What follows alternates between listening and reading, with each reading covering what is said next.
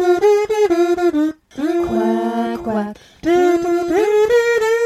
Quack, quack. Hello and welcome to the Ducks Never Waver lunch break, where you get food for thought and can rejuvenate to sally forth. Join the dynamic duo, Edwin and Megan, as they explore topics of gravitas and pomp, brought to the brink of absurdity and thrown off, down, down, down the precipice of ridiculousness. Quack, quack. Quack, quack. Pointillism. Is this pointillism? No way. Wait, what? No, they said this was 3D. Oh, that is What? How does that win 3D when it's 2D On a 3D surface. on a 3D surface? Barf. Just barf. Sorry, like I can't do that. But that's no excuse. Okay, so pointillism can be very unforgiving when done in permanent ink. Yet the millions of tiny minute dots allow two-dimensional art to become three-dimensional. Last is a reflection of the past year of COVID. Oh. Last year? Last what? Last reflection? I don't understand how the tiny dots allows it to be three-dimensional. Like, it's not allowed. The dots aren't allowing you. I'm going to put, like, in half, like, the cartoon of the line and the dot. And the line loved the dot, but the dot loved the squiggle. Once upon a time, there was a sensible straight line who was hopelessly in love with a dot. You're the beginning and the end, the hub, the core, and the quintessence, he told her tenderly. But the frivolous dot wasn't a bit interested, for she only had eyes for a wild and unkempt squiggle who never seemed to have anything on his mind at all. The squiggle was so free and so elastic and so happy. And the line, try as he might, he only could come up with right angles. Unbending, stiff, boring. Last is actually a shoemaking term. I believe those are lasts, as in they last past the making of the shoe, and they're the form for the shoe. It's a clever play on words. How do you feel about that? How's that grab you, Bob? I like shoe forms. I've seen a mirror where they took old shoe forms and they like the frame of the mirror was shoes. I'm like, I love it. I love having like pieces of anatomy thrown in to furniture. I just don't understand what makes this 3D. Because you're taking something that was done already with these shoe forms, like they're already 3D, and she's not changing, or he, what is it? It's a she. She's not changing it. All she's doing is doing 2D art on something that's 3D. So I don't know why that wins 3D. Probably because they didn't have a better entry. Well, here's the honorable mention. Was that Meyer Garden? Or some Meyer Garden? Embedded. Well, it's 3D. Physicality of stone. The write-up was shorter. I appreciate that. Mm-hmm. So he carved the stone, I'm assuming? I assume so. I like this. It's like a pillow of stone, so it's like the softness and the... Yeah, no, I like this, actually. It's like the movement and the... Physicality. No, sorry. I wasn't going to say that. She looks happy on there, though. Doesn't she? Like, she does. I don't know. I think it just shows that stone isn't, like, rigid. It can be, like, have movement to it. You definitely want to touch it. Yeah. And it looks comfy, and it looks like the way they did the pedestals on these rock beds is that it looks like it's floating. I find that quite attractive. I think this counts as 3D art more than the shoe forms. Yeah, for sure, because it's actually taking something and manipulating it in more than two dimensions. Yeah, and I like the way he made like the like individual squares so they look kind of like pillows and like quilted almost. Yeah, I'm into it. Oh, he has a cool picture. Okay. Imposing. Installations. This is the winner. Oh, this was good. This mural. Yeah, it's a nice mural. Yeah, this was good. We didn't stare at it long, but it's, classic dark background, poppy colors, Michigan themed. I can see morels and loons and scary fish. Where we have lots of sturgeon. And then, what is that, salmon? Oh, and that's a stone thingy that we have here. We have stones in Michigan. I didn't know if you knew that. Do you see the morel? Yeah, right there. I said mushrooms. Okay. Yeah, well, I guess I should have been more specific because we have the morale fest, because we have such low morale. Ba-dum-dump. I think this is good. Well, I think what's something to be commended when you're doing something that's a mural is you're trying to, when it's on the side of a building with windows in it. So your composition has to work. That does work fact. Really well with the windows. Right, and it doesn't upset the composition. Well, is there composition though? What do you mean? It's definitely composition. Is she arranged to work? Well, okay, but it's one of those. Well, there's not there's not a foreground. No, that's what I'm saying. It's I mean, it is organized, and I do like how these squiggles here give it dimension. Yeah. I like how there's the moon and the sun. Is that an eclipse? I think that's an eclipse. Oh, never mind. Well, I mean, then it would be the moon. Well, I think it's a lunar eclipse. Why can't it just be the skinny ass moon?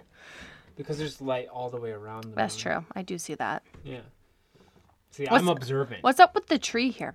Anyways, we should probably move on. Moving right along. Moving right along. We'll learn to share the load. We don't need a map to keep this show on the road. Honorable mention. Oh, this was sad to me. So what category is this in? This is in installations. Oh. So this is mixed media installation. So what it is, it's a carnival shoot game, but it's all filled with symbols of about racism and gun violence and that sort of stuff, like oppression on communities. And how it's supposed to be a juxtaposition of how you're shooting ducks, but you're actually supposed to be this fun carnival game, but you're actually shooting minorities and people who are oppressed. This is where we get into an essay in search of a piece of art. It's not artistic. Looking at it, I'm sorry, it's really not. The blow up guns and the toys that are hanging there, and then on the side of it is a water fountain with a bunch of pictures. Going back to Jim Crow. Yeah. So I just don't think this really counts as art. I mean, there is work and there is thought behind it, but that doesn't necessarily make it art. You see, the problem isn't his position politically or whatever. That's fine. Everybody's going to have their own. The problem is that this installation is trying to do too much. And if you just look at it, you don't understand what's happening. It looks like a carnival prize thing. I think that's what he would say, though, is the point. And then you have to dig deeper and you see all the oppression. Oh. So I think he would say that's exactly what the point is. My beef with it is that you would look at it and you're like, dang, that's tacky. I would not. I'm looking at it. I'm like, there's no way I would think that's ever beautiful. Even in a carnival setting, I would not say, wow, that's beautiful. I thought it kind of looked like a carnival thing. I thought it looked realistic in that. No, it is realistic. I'm just saying it's not like it's a heightened version of it where it's more beautiful than than what it is. Sure, but I don't know. That obviously wasn't his point. Yeah, but see, my problem is that he should have written an essay. Yeah, so but then the question is does art to be art have to have an element of beauty? That's my point. So then we're just talking past each other. Yeah. Yeah. So to my criteria, it does not pass. But this is not the winner. This did not win. The mural of Michigan stuff did. Called Seeking a Pleasant Peninsula. Time-based. What does that mean? I don't know. Aren't all things time-based? Oh, does this mean like immediate? This looks like a light show. Okay. Yeah. Oh, okay. Yeah. Yep. It's really hard to say anything constructive We about we that. weren't able to be there in person, so there's really no point in us saying anything about it. Yeah, because of course the whole point of performance art is for you to be there while it's happening. Yeah. And That's the whole point of live music. To me, live music recorded typically loses about 80% of its charm. Yeah, Like- unless it's Johnny Cash in Folsom. Hello, I'm Johnny Cash.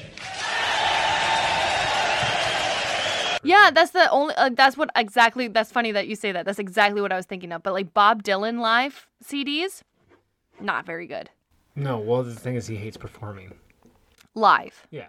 Yeah. So I mean, but still, like it. But there's other artists. I'm blanking right now, but there's other artists where it doesn't quite work for me. Okay, so what's this? Ineffable lipophrenia. This is another time-based one. So what is this, modern dance? I think so. Why is there... A narrative dance performance seeking to find a common thread that connects us all to the abstract ebb and flow of sorrow. The moment it strikes, without warning, it can consume oneself. The piece explores how we communicate with one another and how no one is absent-minded to what goes on in our social construct, but how deeply it affects us even subconsciously. Well, I mean, it is true. I mean, like with every different art form, you're going to plumb the depth of a hidden emotion, I guess. Like That's what it should be. It should be. And again, this is one we didn't see. And we can't really experience it. Like we're looking on it. We're looking at two tiny pictures. Yeah, so that's not at all what they're doing. It's just and then again, it's hard to say from the little blurb. Yeah. It sounds kind of silly, but I can't really judge. Well, the problem is I guess we're not sensitive enough to these things. Well, you know what's weird, though, is that I can't be like, one of the most surprisingly moving things that I've experienced in the art world was seeing Ruwalt's prints in the Toledo Art Museum. They had this whole wall, and it was it's called Miserere, which is misery, and it's about people, I believe, in the Second World War, and the oppression of that is about the French people and like the Germans oppressing the French people, and how they're crying out for salvation and crying out for a savior, and there's all these images of Christ and all of this coming together so that there's misery but there's hope. And there was just like white walls, just this room, and there's chairs in the center, and you just like go through this whole timeline, and then it ends. And honestly, it was one of the most heavy things I've ever seen. Yeah, and that was that was pictorial art. It was, yeah. It's 2D pictorial art. These are prints that he made. He made this to be in a book to express the French suffering. Yeah, the agony of this, but also like the hope of rebuilding and the hope of Jesus Christ.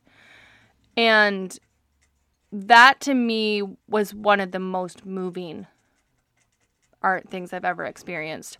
So it certainly can happen. I haven't had an experience with dance. I can't say per se I enjoy dance, but I can't say I've had. Yeah, and then of course the question is, how much dance are you exposed to in comparison anyways? Sure, and like And how live, good are and you like, at- is it, Is it live, and how good are you at looking for what you have to look at? Yeah.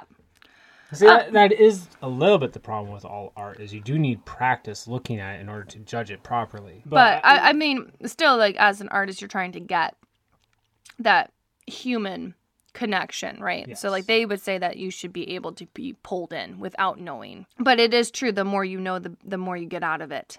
Yes. If The you- more if- know, the more you know. No, like, if you want to get things out of art, you have to study art. Like, you have to look at it repeatedly. You have to learn about the artist. You have to look at a wide variety of art. Like, that's how you get more out of a singular piece. Oh, yeah, sure. I mean, I talked about poetry once on this podcast, and, like, the more you put in, the more you get out.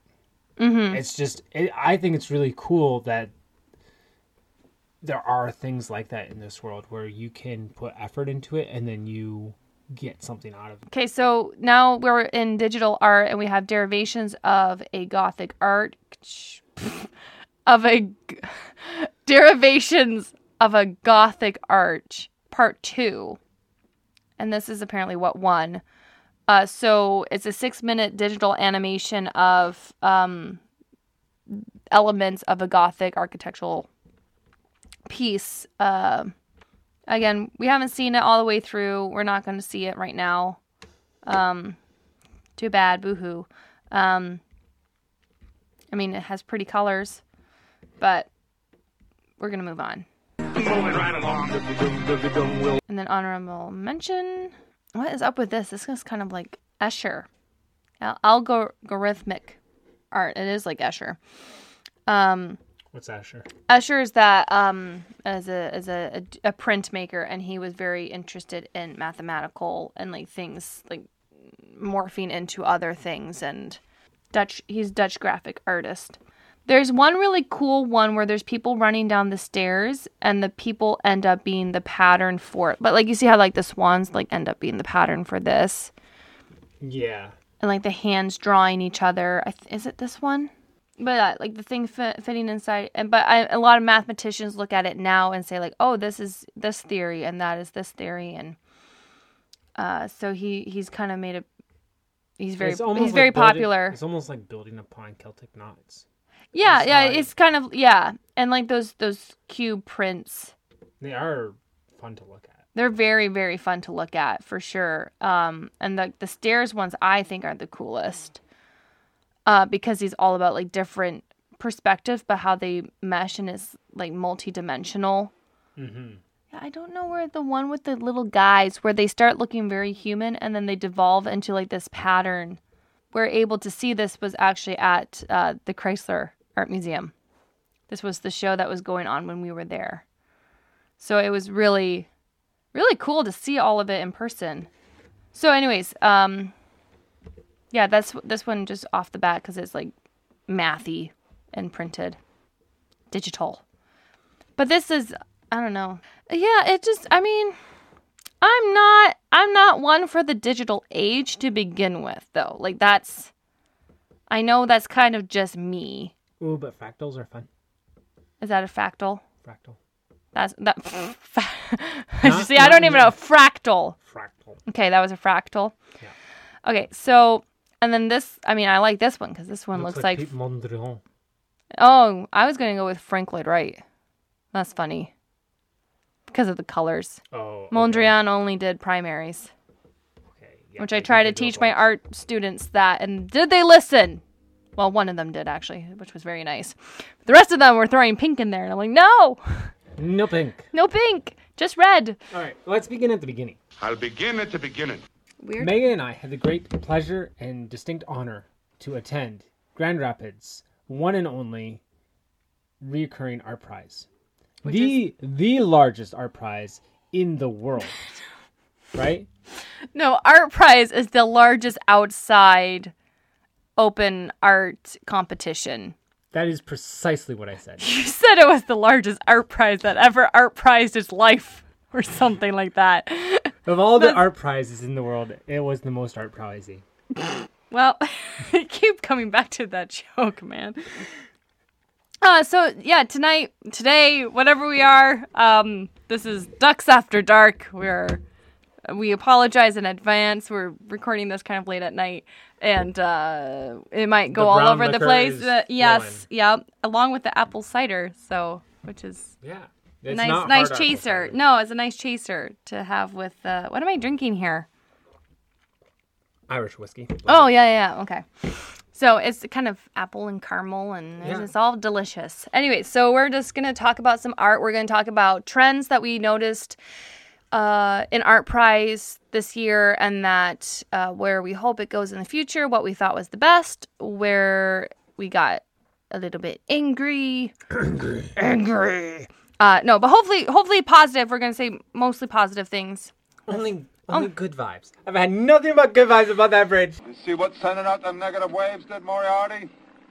That ain't my fault, Onbo. I've done nothing but have good thoughts about that damn bridge ever since we left. Mostly positive, I think. Hopefully. We'll see where it goes. We can always find a silver lining. Yeah, exactly. To a dark storm cloud. I think we should start by kind of explaining what Art Prize is. Yes. Do you want to do that? Well, apparently I messed up what it is. So okay, so it's the whole city of Grand Rapids opens itself up to art, where you can say that you are an artist and you want to have your piece of art shown, and it's walkable. They have art where you can go into businesses or hotels. Well, hotels are as a business. You can go into businesses, you can go into public forums, and you can just walk around the city and there's going to be art. There's art in the window. There's also sculptures. There's people walking around with artsy things. There's this year there was a craft show. Is that what they're called? A craft show? Craft fair? People selling art. I don't know what they call it. They don't call it a bazaar anymore. No, that would be bizarre. So it happens once a year. Now it used to be every other year. Now they've switched back to every year. Annually. So we went. We saw some of it. So maybe we'll just go into my first thing. Your first complaint. My first complaint is... This is a positive complaint. This is room for improvement. Yeah, so this is my... I found it a smidge hard to find the art. I mean, there's this joke going around, like, the city is, like, looking at a leaf on the pavement saying, is this an art prize? So like I think everybody has this a little bit like, where's the art? Where is it? Where's the art prize? Is this an actual dumpster being used by a restaurant, or is this a piece of art? Yeah, so there's a little bit of confusion, but I felt like this time in particular, and I missed last year, so I'm going back to like 2019.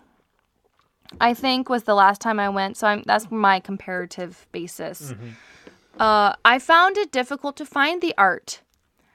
When I remember going, it was all along the streets.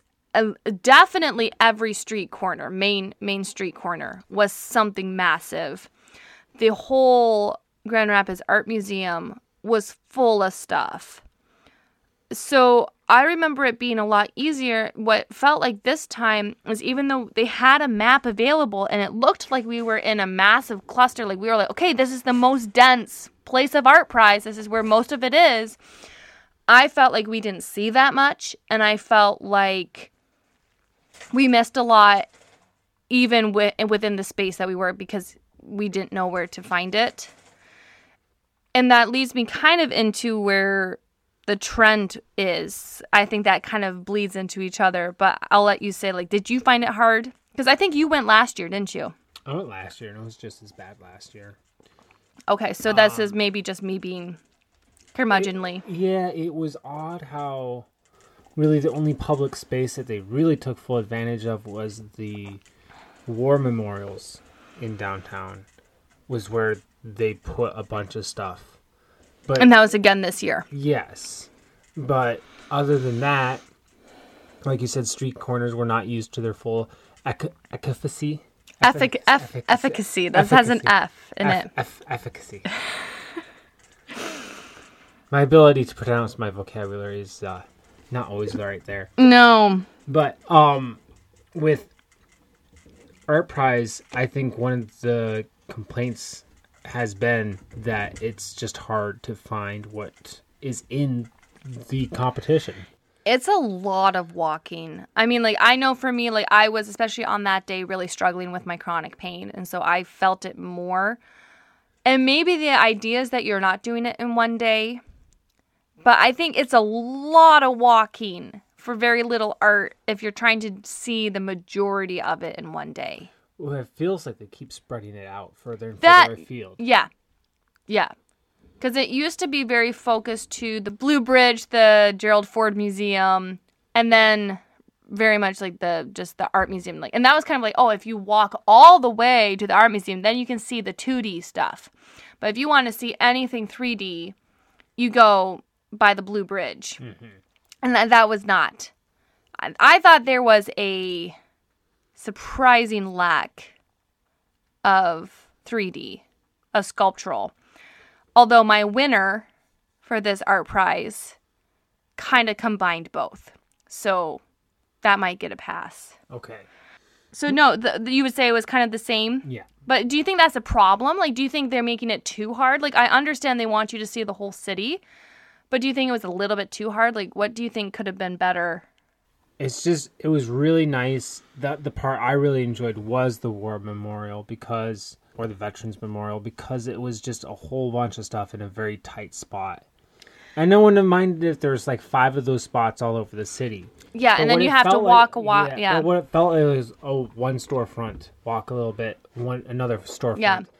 It felt like, and I've never played it in my life, so I might be completely saying this wrong. It felt like Pokemon Go, where you're running to one building. Oh, I saw it. And then you run out. And this is kind of one of my problems with stuff like this. And I think it's good. It's good for the economy. It's good for artists. It's good for a city to do stuff like this. And I enjoy it that our city does this. But part of me feels like you want to, like, there's a space for everything, right? You do certain things in your home, and then you go to the gym and you get into the mindset to do gym stuff. And you do, like, that's the importance of having a church. Like, it just, that space prepares you for worship. And I think there's something to be said about art being in a space dedicated for art. Because like you were saying, the spaces that had it grouped together, certain pieces made more impact instead of the ones in the shop windows where, like, is this display? Is this part of art prize? It's harder to say whether the art is even good or bad because it has bad lighting on it. And it's just not in a setting. It's in a setting with, like, really loud, obnoxious music in a boutique. Like, it's like, is it good art? It's harder to say because it's harder to say. It's harder to give an honest answer to that because you're not in the space, and the space shapes your mindset of how to view it. And I think that's a disservice to the artist. And that's why the sculptural pieces, to me, always did the best, because that's how you would enjoy it. You would be outside at street corner looking at sculpture. Like, that's where sculptures live. Like, that's what go to Rome. They're all over the place. That's how sculptures work, right? So to me, I felt bad for the 2D artists. That I felt like that a lot of stuff had really bad lighting, really bad, because they were outside or just they were using hotel lighting, and I'm like, ugh. Or it was behind glass of a storefront with no lighting on it. Yeah, and I'm like, it's just not fair to the artist, because, like, that could look so much better. That's true. That to me was a little bit too bad. And like you said, like, if they had localized, like, if they had it where it was like 5 zones, where like that's where you're seeing everything, I think you also have the satisfaction of saying, yeah, I saw it. Like, I saw the things, because now I'm like on Instagram, I'm like, I didn't see that. I was on that road and somehow I missed it. Like, I was looking. Yeah. That was our one goal. We were not distracted. We're like, we are going to see the prize of art. And so that was frustrating. And I think another thing that frustrated both of us is the fact that it just felt more commercialized. More stuff was for sale. That was really more stuff was in stores. I would say the one takeaway of what is the trend of art, or at least what was the trend of art prize this year, was commercialism. It really was pushing that there's one piece of art in every store, and the artist has multiple pieces in that store, and a lot of them have either they all had contact information for buying, or you could buy it online on the app, or they had a price tag on it. And I'm like, that takes you right away out of it. Like, do you go to Chicago and say, like, oh, look, that one is $20 million? Yeah. Wow. Okay. Well, I think I'll pass this time, but thank you for letting me know that I have an option of buying. Again, I'm like, that doesn't work for me. Well, it's like, also, it's really hard, at least for my mind, to go like, oh, that's an interesting concept, and then look at the price tag and go like, it's not worth that much. But there's one thing, God's Eyes, which was, it's this kind of thing where it's a woven around 2 sticks. It's a very classic woven technique. It's a decorative. And it's not technically challenging what was done. And then I see the price tags on it, and then I'm like, no, you've actually just devalued your work. It's really weird. That is weird. I think the ones who said contact for buying, that is a lot smarter. I don't think it's wrong to have a price for your art, and obviously it takes time, and you should price yourself accordingly. But I'm not against a capital. No, we're not against buying and selling art. We're not saying that art should just be out in the ethereal land of artness where we just look and bow down to it. That's not at all like. For people who have an Etsy store and have like functional art pieces. I was just gonna say like we would be very hypocritical as to say like buy my art. Oh, don't buy anybody else's art. Like that wouldn't make any sense whatsoever. So that's not what we're trying to say. It's just when you're saying like you're out to enjoy the art and then it's very, very commercialized, like you're just another buyer. It doesn't feel like the event that they were promising. Because it's supposed to be like, oh, it's a free event. You get to see all this cool art, see the new things, see people pushing the envelopes. It's like one of those World Trade conventions, but with art, right? It's supposed to be new, fresh, exciting, pushing the boundaries, and then there's a price tag on it. It kind of takes you out of that moment. I don't know, for me at least. And it kind of teaches you one thing, though, if you are an artist, is like, it's not necessarily a bad thing to not have a price tag on your work for such a thing like this and just come with a contact thing. Yeah, right? And people are going to think that it is worth more than what you value it. I think a lot of times, like if you don't have a price tag there and you ask people to guess, I think they would say a higher number. A lot of times. No, it's funny that you mentioned those God's Eye. Yeah. Because she did not buy very good yarn. She bought very pedestrian yarn, where I know exactly what brand and what kind of yarn she used. And I'm like, why? This is, no, buy special yarn. And that's the thing, is like the price tag would make it seem like the yarn was special. I mean, they weren't all, I mean, they were pretty good. They're well done. I mean, they weren't super snaggy and some of her color combinations were really beautiful.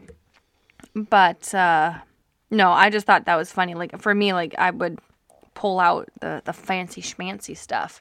I do think it was kind of funny that it was in this elite running store that we saw them. What was it, Gazelle? Is that elite? I don't know. The prices are elite. More elite than I am. I don't think you go shopping, hun. I do for tools. Yeah, so I think you're a little out of what things cost. Well, but yeah, I hear you on that. You can find the same things for less. So that's, again, we're getting back to, like, the space. Like, it's weird to see, like, these woven God's Eye, which oh, man, what's the history of those? I don't know. Probably strange Juju McGumbo. Okay, so it's Western Mexican, which makes sense with the colors that she chose. And, like, Spanish, which makes a lot of sense. Yeah, and they're called that so, like, God would keep a watchful eye on the people who made them and where they're hung. I thought if she had kind of tied it into the history of what it is, and kind of, I don't know, used materials that they would have used back in 1500s. But that's just me. That's where my mind goes. So that's partly just me, I think.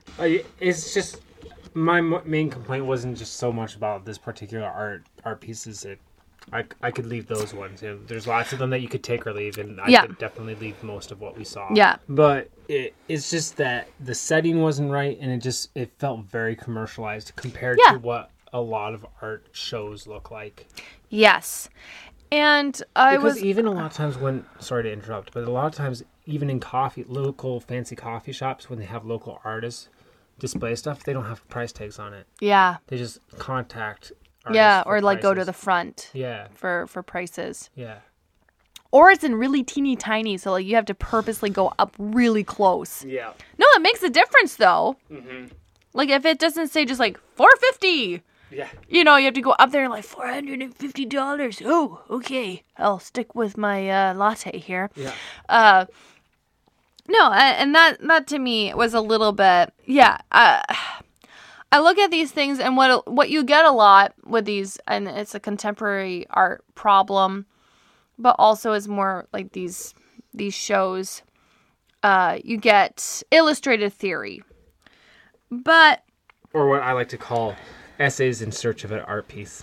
There's a side to it where I'm not 100% against it when you're thinking of something like for the example I thought of is when you have Seurat's Stroll in this Park Sunday Afternoon. What's it called? I think something Sunday Afternoon. It's like the massive one, the pointillism. Is it Sunday Afternoon? That was him showing, this is my theory. It was at this big show, and this is like your wow piece, right? Yeah. And I think after that, he didn't really do much pointillism, actually, because it was like the culmination of his theory. And now I'm like, okay, I proved my point. But what he did is what I love about that, and I don't know if anybody else gets as excited about this part, but the frame of that piece is all primary colors. And so you can see him starting to build with the dots the actual colors that you see. Because the whole idea is that like the colors mix in the dots to... that your eye sees it as a certain mixed color, but it's actually all individual. Which is the way that computer and cell phone screens work. Exactly. So to see that gradient, like to start from the frame and then work your way up into this whole picture, to me, it's so cool. So that's one, and it's not really a piece that I find very moving, and it's not supposed to be very moving. It's illustrative theory. So...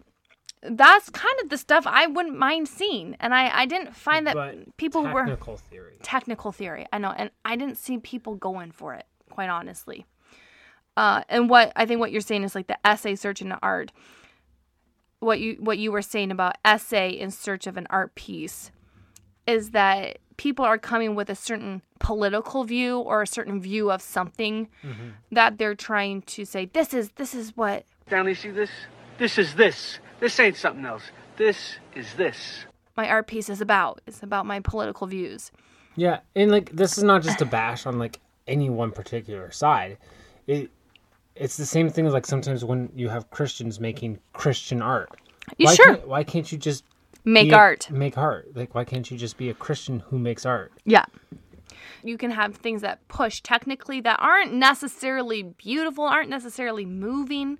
Right. But really push the envelope technically. And that's what I was looking for. Or just something that's just massive. What are you going to do about him?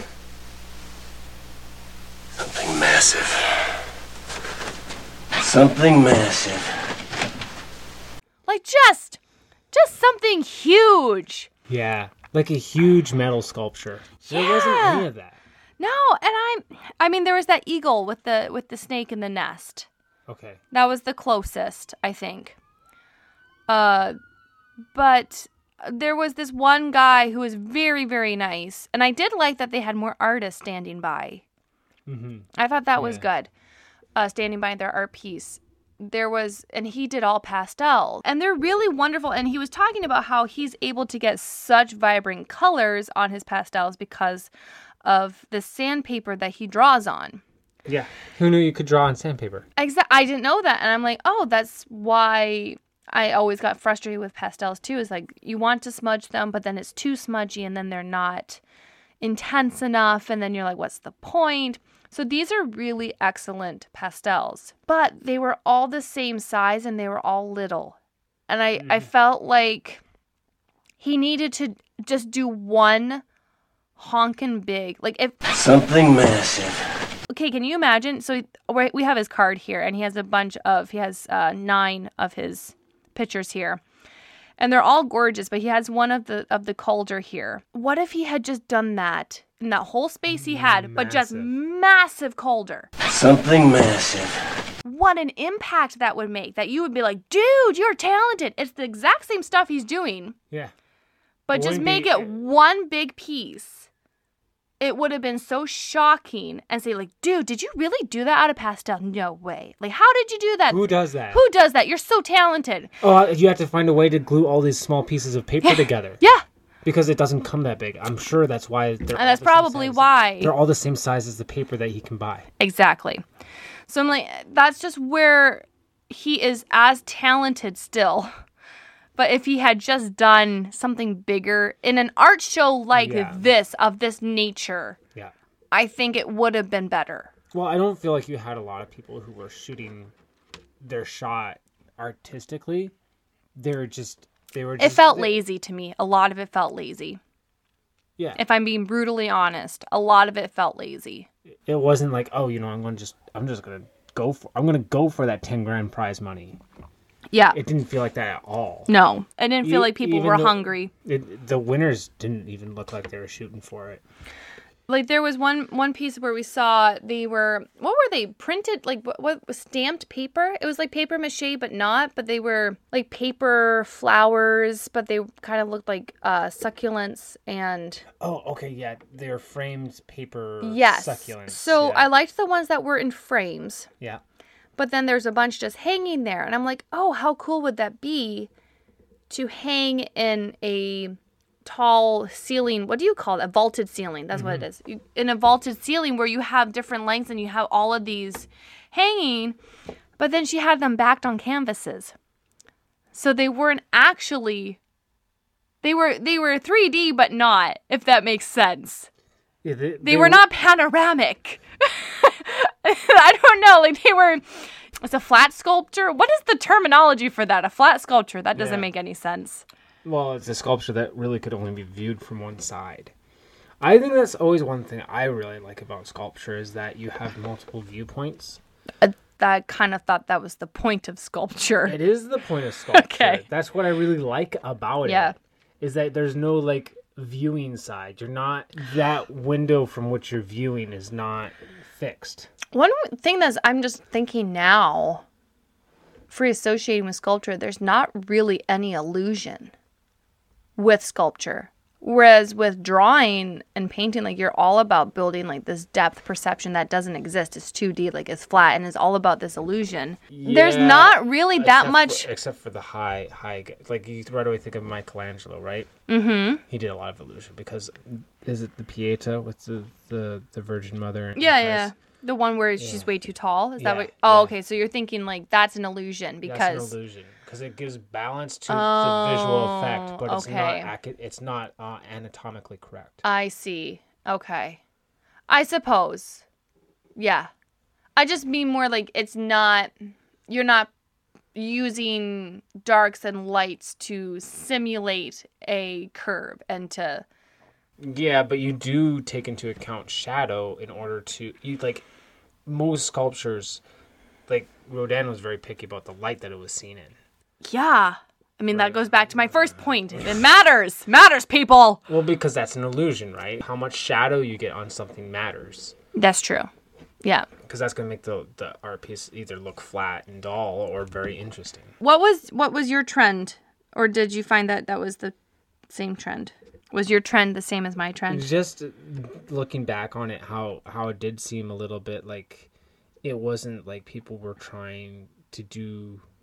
They weren't pushing themselves. It didn't feel like... So one thing like that's kind of in the middle of that we saw was these 3 fashion pieces, would you call them? Clothing pieces, okay. But like not really anything that you would wear, but like high fashion pieces. And from afar, I was walking up and I'm like, oh, we got to see this. This is going to be cool. And then you get up close and they use the cheapest, most plasticky plastic flowers on their dress. And a lot of it is just loose fabric that's pinned to the mannequins. Yeah, and just hanging there. It really looks like somebody was just really overzealous in playing dress up. But then there's one piece, so it was a set of 3. And then there's one piece that has this gorgeous, just absolutely stunning beaded chest piece. I don't know what you would call this, but like vest or poncho thing. Vestment. It's just absolutely lovely. And actually this piece had the most skill in it. So like that, to me, like if they had just shown that. But the centerpiece was the one with all the plastic flowers. And where you're saying, like, you're not seeing, like, people being hungry for pushing the envelope. Like, why didn't she figure out a way to have fresh flowers? Or why didn't she make her own silk flowers? Why didn't she, you know, like, but, like, why didn't the person who made this push that envelope? Because, like, can you imagine if these had been real flowers? Or real flowers, yeah. Like, can you imagine? That would have been breathtaking. Or, like, even dried flowers. Like, the texture from dried flowers. Mm-hmm. And there are ways of preserving the color. Mm-hmm. Well, you actually basically hang them upside down. There were a couple pieces that were just really stuck with you with how well they were executed and just how lovely they were. Yeah, so let's talk winners. The paintings on aluminum and brass. Hands down, my top. Like, definitely the winners to me. John Katterberg. They were so cool. They had a very fun... We're talking about, again, venue. Like, the placement mattered. Yeah. They were actually in a pool of water. So the pool of water was reflecting light back up onto these pieces, and these pieces have a clear finish that's reflective. So they're reflecting all these dancing particles of light back Yeah, at so, like, you. any wind blowing on the water feature... Yeah. reflects on this, which is also a painted water feature. Yeah. And it's just gorgeous how the light, so you have, like, the light on top catching the bronze and the aluminum, but you also have the water dancing. And to me, his two outstanding, so it was a set of 4, and you walk around the pool, and it's 2 daytime and it's 2 nighttime. Yeah. And the nighttime's on aluminum, the daytime is bronze. If you were seeing the aluminum at night, I think it would have hit different. Yeah. But the idea of using bronze, I think maybe that too is the novelty. I've seen aluminum done, like painted on aluminum, and I haven't seen bronze. I haven't seen painted on aluminum where they actually worked with the aluminum, though. That's true. I've seen it where it was like, oh, we just found something else to paint on. Right? Mm-hmm. So, but like here they bring in the aluminum and the bronze back through the paint. Yeah. And they're working the aluminum. Well, like how the paint stops. Yes. And then it's just bronze in the way that he was able to buff. I don't know if that's the right word, but like grind on it. Or buff. Yeah, the bronze so that it had the same texture as paint and it looked like it was painted. It looked like swirling water. Just breathtaking. Mm-hmm.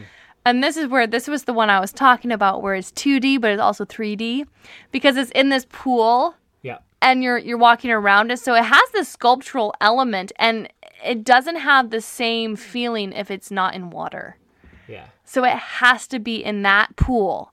And to me, that's what makes it the winner, is that not only is it a drop-dead gorgeous painting. Yeah. Like, it really is beautiful. But it's in this setting where it fits. Yeah. And this is in the pool there that is part of the memorial for fallen soldiers. Yeah. Right? So there's a lot that goes into that.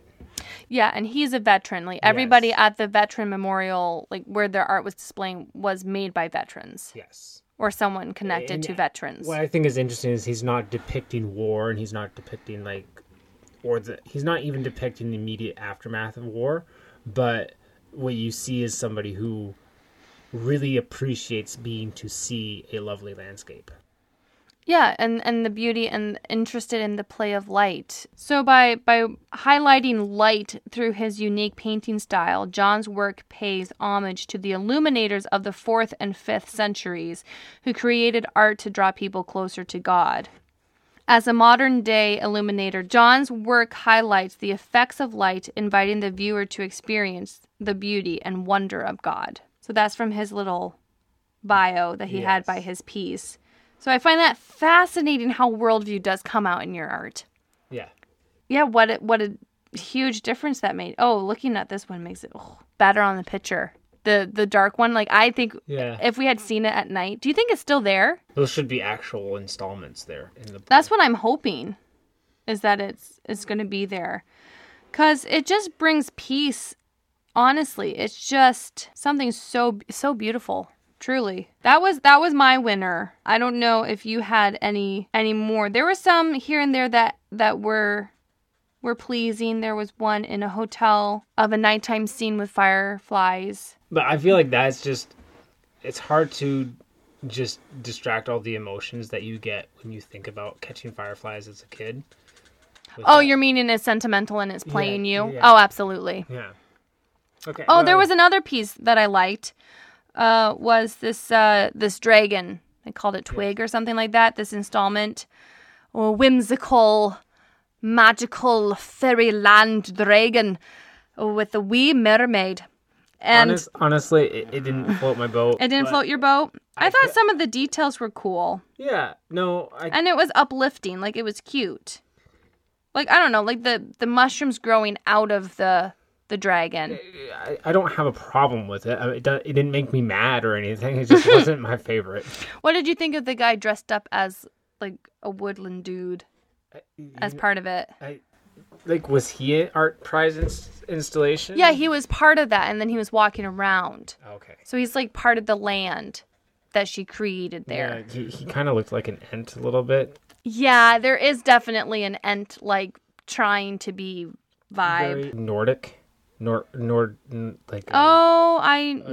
god or spirit. Yes. Yeah, I know what you're saying. I don't know. I don't know what it is I don't know what it is that you're trying to say, but I know what you're trying to say. Definitely the whole time I just wanted to push him off his stilts. So, I mean, that's just the child in me coming through. Absolutely. But yeah, definitely the pieces that John Katterberg did were my favorite. Yeah. That we saw. I've seen some other nice pieces online, but from what we saw in person, I thought that really... That's just the stuff that really stuck with you, really. Yeah. I mean, there was a guy who carved opal stone, and I thought he did quite... Yeah. He did really interesting stuff. Yes. Again, I think that the lighting for me on that, because it was so teeny tiny... You almost needed I needed a magnifying glass and like better lighting because it was just outside under plexiglass, and I was like, I think I see something. You know, I was like, I didn't want to say anything, but I'm like, I'm just not really seeing it the way you're seeing it. But it was very nice to talk to him about how passionate he was about it and how he likes to do it because it takes a lot of time, and he just lets the stone tell him what to do. And which I think is really funny how a lot of creative people have that same feeling about when they do something well. There's just like, I just chipped away all the block of marble that wasn't Moses, and then there he was. Yeah, he definitely was trying to sound like Michelangelo, which I thought was kind of funny, which I'm like, are you quoting him? Do you know you're quoting him? I don't think he saw. You don't think he knew? No, okay. no. Okay. I thought it was cute. I think that's funny that fits with... I feel like that sometimes. Like, when I make something that I'm particularly proud of, it's like, this is the only way it could have worked. Well, it could have worked a lot of different ways. I see. But yeah. Like, when I'm making a metal sculpture, it's kind of this sense of discovery, and I don't really feel like I'm in full possession of what actually ends up happening. Mm-hmm. And I think that's maybe the point he was trying to say. In conclusion, do you think going to Art Price was worth it? Yes. We should have picked up a beer to walk around the socials. Can we? We should have gotten one of those Lime bikes. No. No? No. Okay. The amount of times we almost got run over by people with scooters. That's true. But we could have been one of them. We could have been the runner. Run for your life. She'll run you down. I think it was worthwhile if you like doing that kind of thing. If that's the kind of thing you like, you're going to like it. Well, it's like the most blasé answer ever, Edwin. Like, okay. Give me a break. Hear me out. If you don't appreciate going to an art museum, you're not going to appreciate a poorly done art museum. You don't think people would have fun walking around the city? I think people get a kick out of that. I think so. I guess But so. I think there needed to be more over-the-top stuff.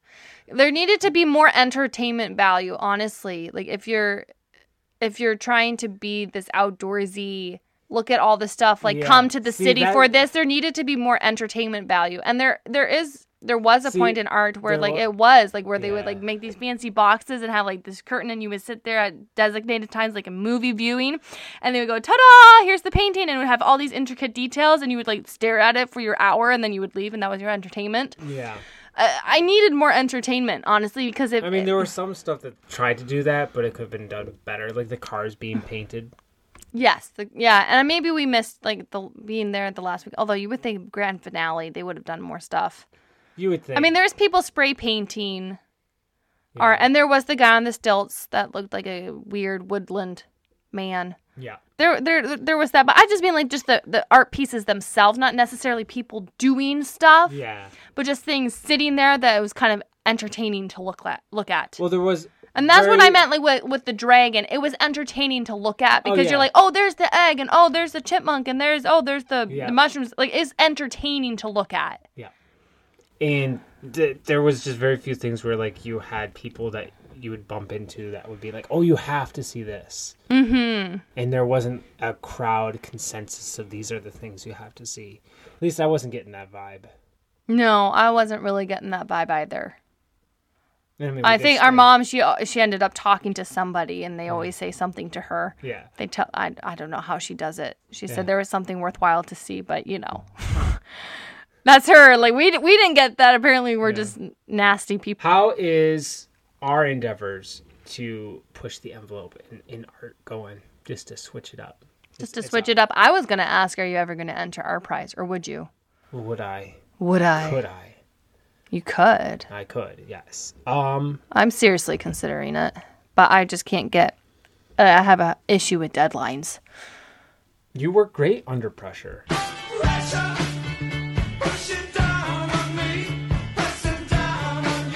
I get good work done. I just don't feel very good about it. I mean, if we could go together on something and think of something that was I still think my idea is really bomb. Yeah.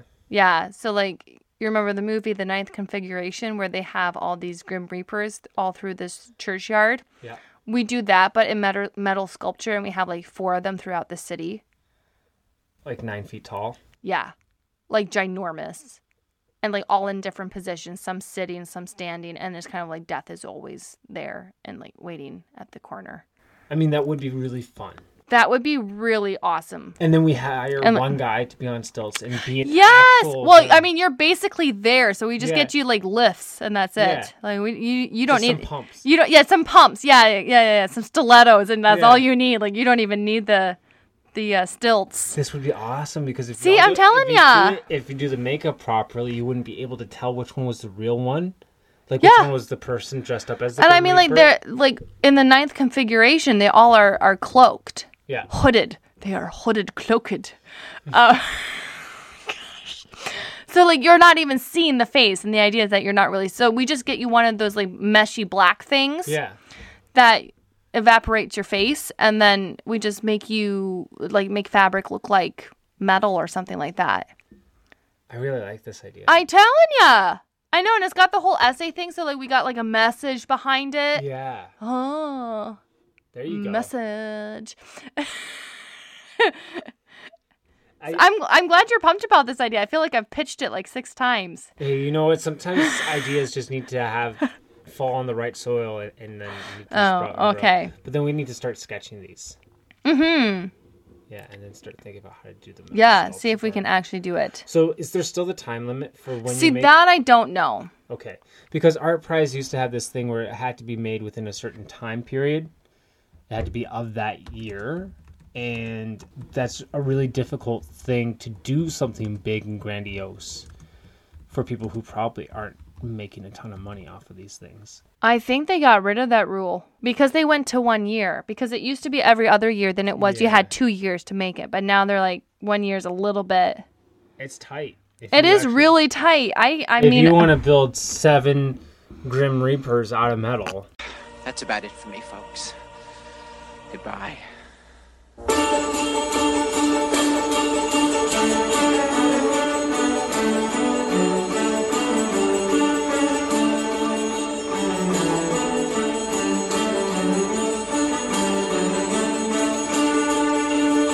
How did we go from 4 to 7? Was it 4? I thought 7 was a better number. You had asked, getting back to your question, like pushing the envelope with... Well, I mean, now that we're going to enter art... Oh, then we don't have to worry about it. Just the idea alone is just giving me... Goosebumps. Yeah. Whoa. Pimple flash. Pimple flash. But no, I would just say, like, in the shop itself, like, we just try to... have pushed the envelope with what botanicals we use. And like I've said before, most people when they're eco-dyeing, they do the sandwich method. So then you have like the mirror image and then you have this line in the center. So I think it's pretty cool that we just fill the whole thing with botanicals so that you get like these random geometric shapes out of it. Yes. So that's one thing that I'm very, very happy with. I'm making a hat. It is square and then turned over. So it's like a beanie, but not. Interesting. And it's kind of, you've worn it. I don't know why you're talking it like that. Russian hat?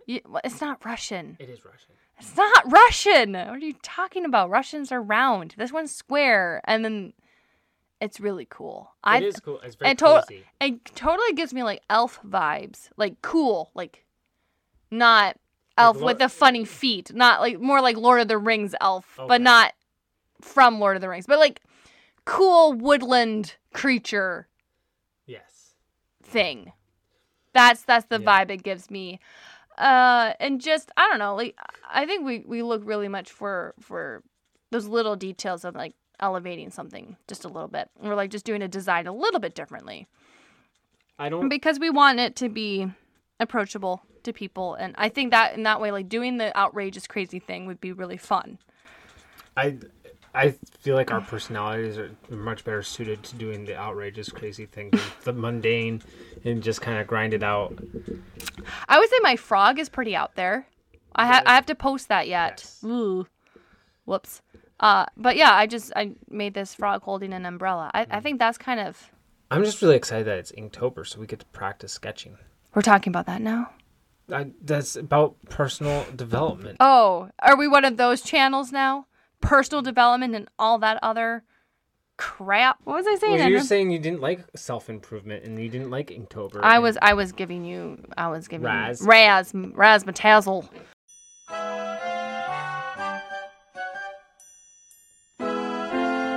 Here from the old razzle dazzle. So we have lots of ideas for what could be at our price. Yeah. So maybe we'll do it someday. I don't know. Probably not this next year, but we can always try. I think the biggest thing is, though, even though we didn't enjoy or even agree with all the artists who put forth entries, what was encouraging to see is that art is something that people have always done and will continue to do because that is deeply ingrained into the human soul. And that art, when it's well done, can reveal something about that soul and how it relates to God. And that's what you look for when you go to these things. Yeah. And that's what can give you joy and can give you hope. Yeah, and that people still have fun looking at art and that people are willing to put in the effort to create it and put it out there. Thank you very much for listening to this recording from Ducks Never Waver Studios. I just keep coming up with different names. What's the Ducks Never Waver Studio? That are publishing?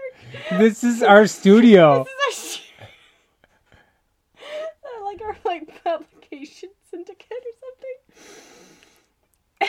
Hey. Megan and I both really appreciate you giving us your time to listen to what we have to say. We hope it was enlightening and, above all, entertaining. We hope also that you give our store a look-see, because we do really put our heart and soul into it, to making beautiful, functional art pieces. We have scarves, of course, which you've heard about. What you might not have heard about yet is that we have bags. Baskets. They're useful bags. Baskets. To put things in. And it doesn't sound like much, but these bags Baskets. are actually made out of bags. Less useful bags than what these bags Baskets. are. I know you're laughing because you're just tickled pink about the idea of using these things. Because when you go to the grocery store, yeah, they have the like, oh, you can buy this now, save 10% off of something and come back and you never have to use another plastic bag in the world again. But you know what? Those are kind of not good. They just they just don't do it. They're mass produced for one thing. Yeah. Is it out of recycled stuff? Well, guess what? Ours are made out of recycled stuff too. But we actually shortcut the whole reduce reuse recycle circle/triangle thing. We just completely hacked it because we just took the bags. These bags that were lonely and looking for work, we took them in. We sheltered them. We gave them use and purpose.